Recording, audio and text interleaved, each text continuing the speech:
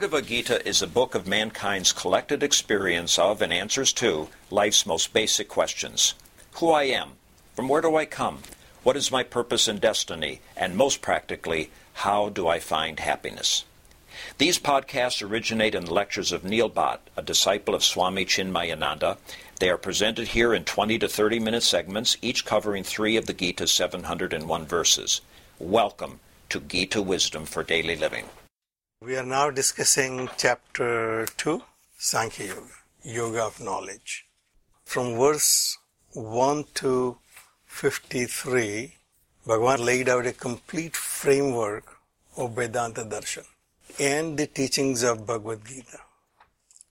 So as we know, that to achieve that Vedanta Darshan, the final goal in Vedanta, that state of unbroken happiness, moksha, there are 3 paths available, prasthanatraya.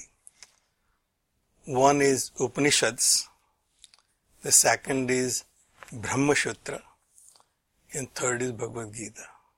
Now Upanishads by very nature, by very definition, are to be learned at the feet of a teacher.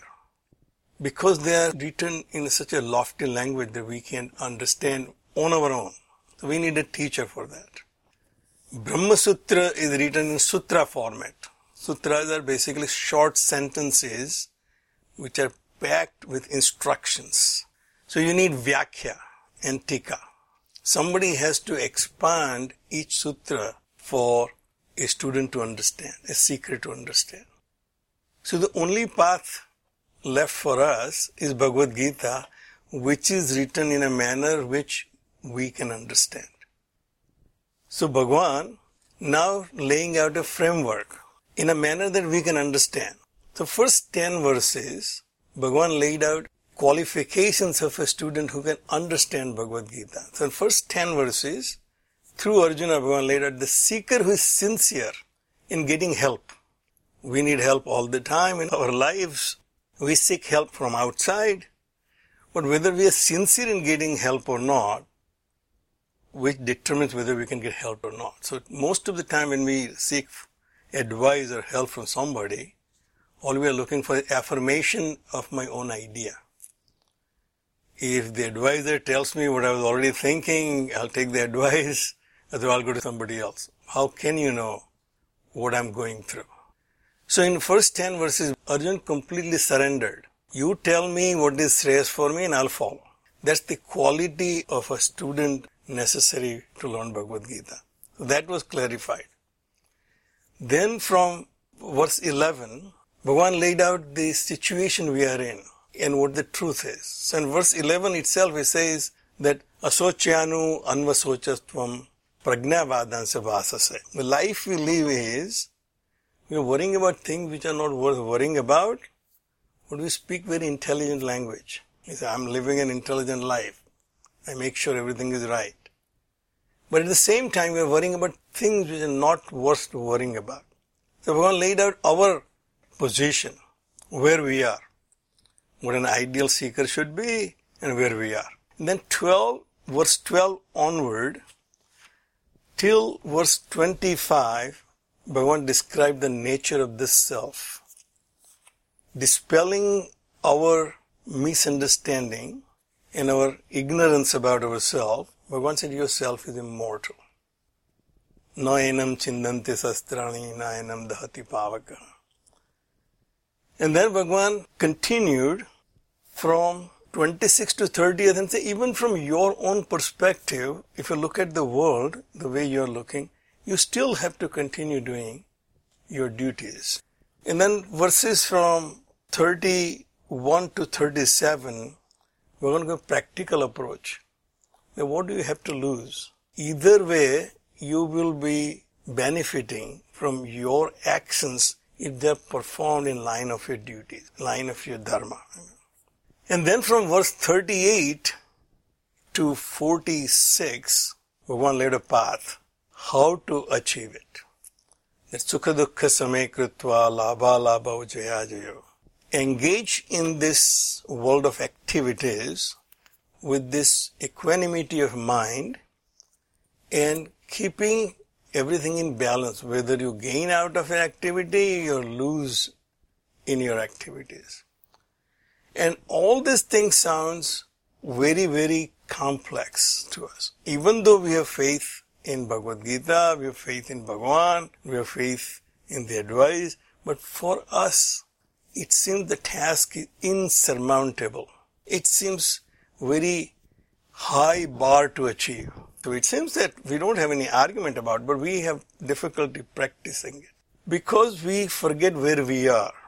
So it is something like a elementary student is told that you are going to become a doctor or a PhD in such and such.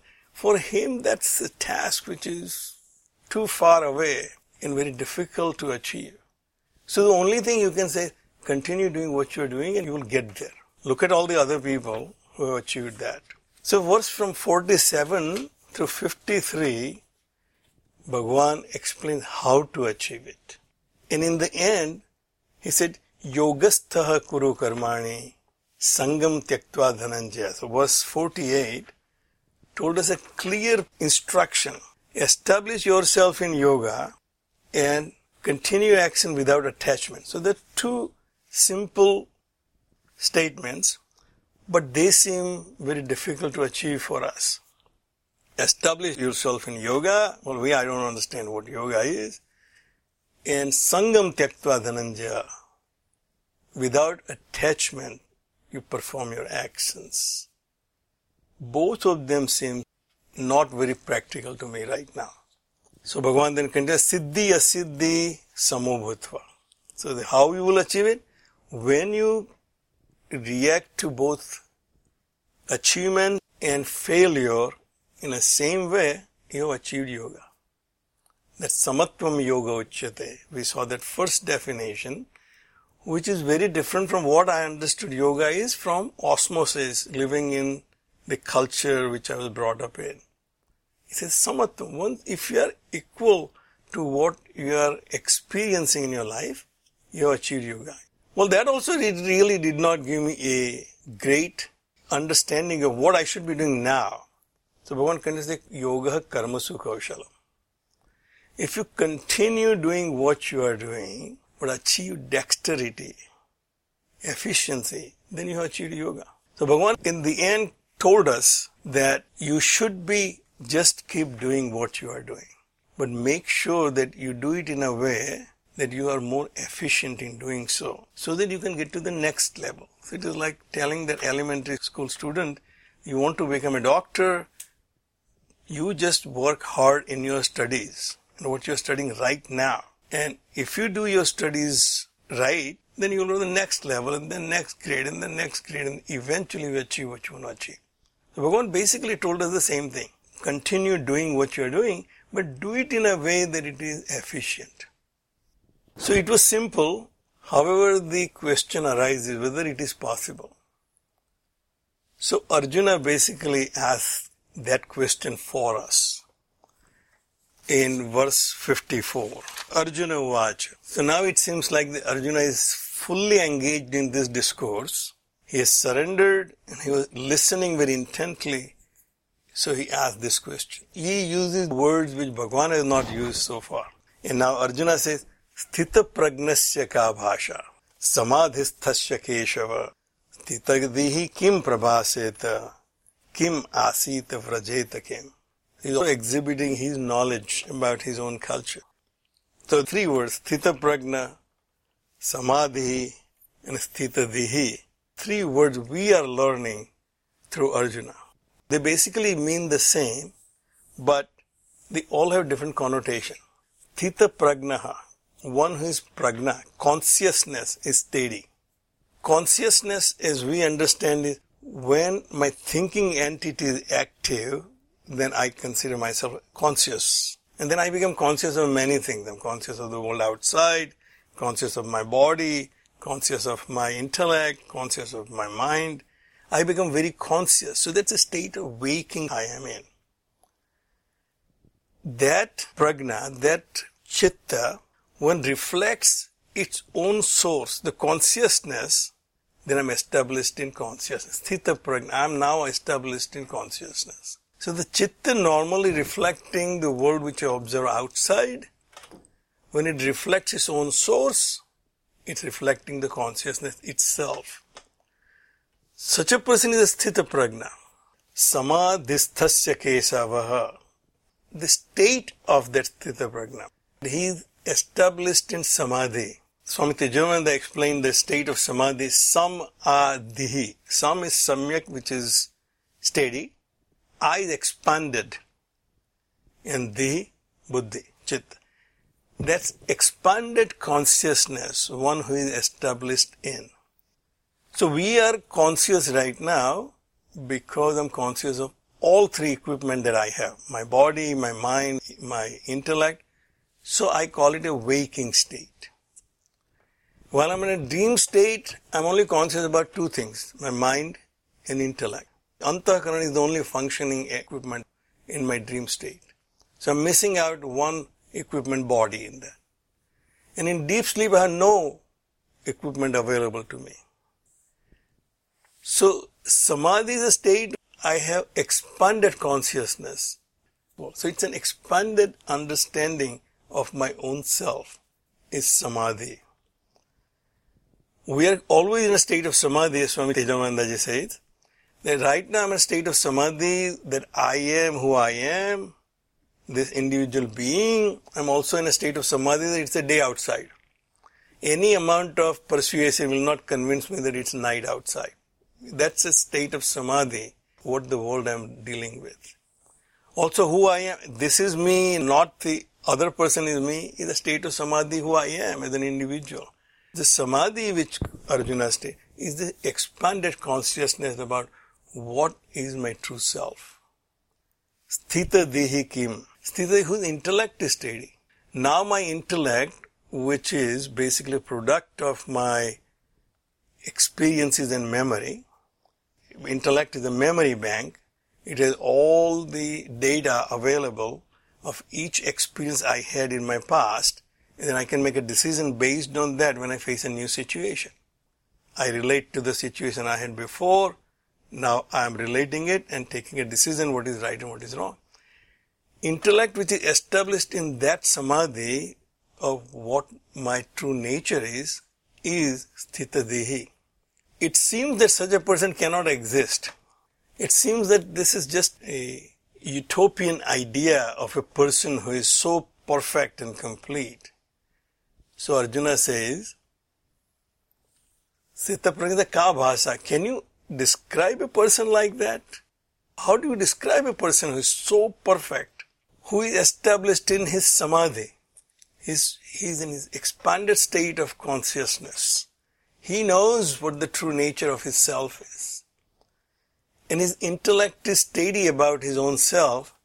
Now, if that is the case, is he now completely useless for this world? Because he cannot function in a normal state.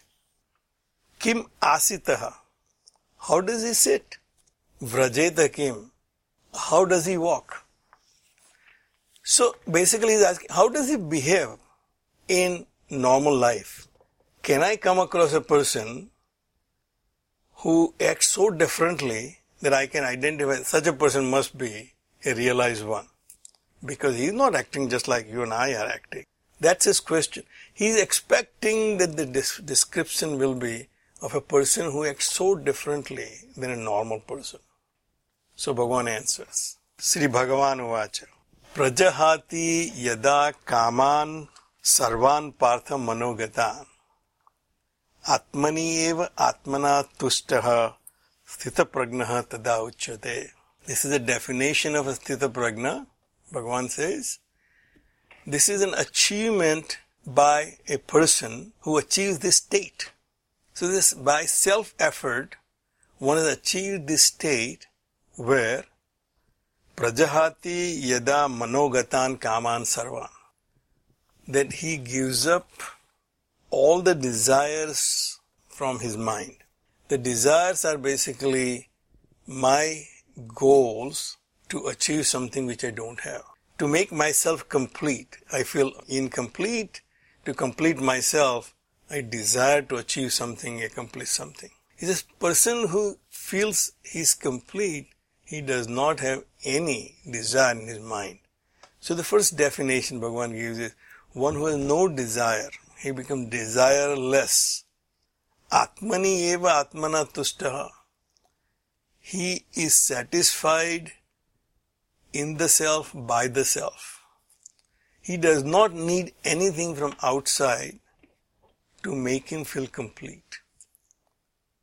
Sthita prajna tad uchyate. Such a person is considered a sthita prajna. So the state of a person with his own efforts he has achieved and now he is satisfied. Bhagavan said that's sthita prajna. He does not have to achieve anything. He doesn't have to accomplish anything. He doesn't have to show off anything. He is always happy in whatever situation he is in because his happiness he found in his own self. He realizes he is complete and identifies with that true self which is omnipotent, omnipresent, omniscient, the nature of Sat, Chit and Ananda. Ananda is his own nature. He finds the source of Ananda and therefore he does not do anything outside of his own self. Such a person is Sthita Prajna. Now we will have all these verses from 55 onwards which describes Sthita Prajna. But a short definition, Bhagavan said, one who is happy by himself is Sthita Prajna. He has no other goal. He does not need anything to be happy. The next verse, Bhagavan then describes what will be his reaction to the world of happenings in his life. I have understood my true nature. I have now the knowledge of Bhagavad Gita. It does not mean the world will change outside. Person becomes Sthita Prajna, that doesn't mean other people around him will change their behavior.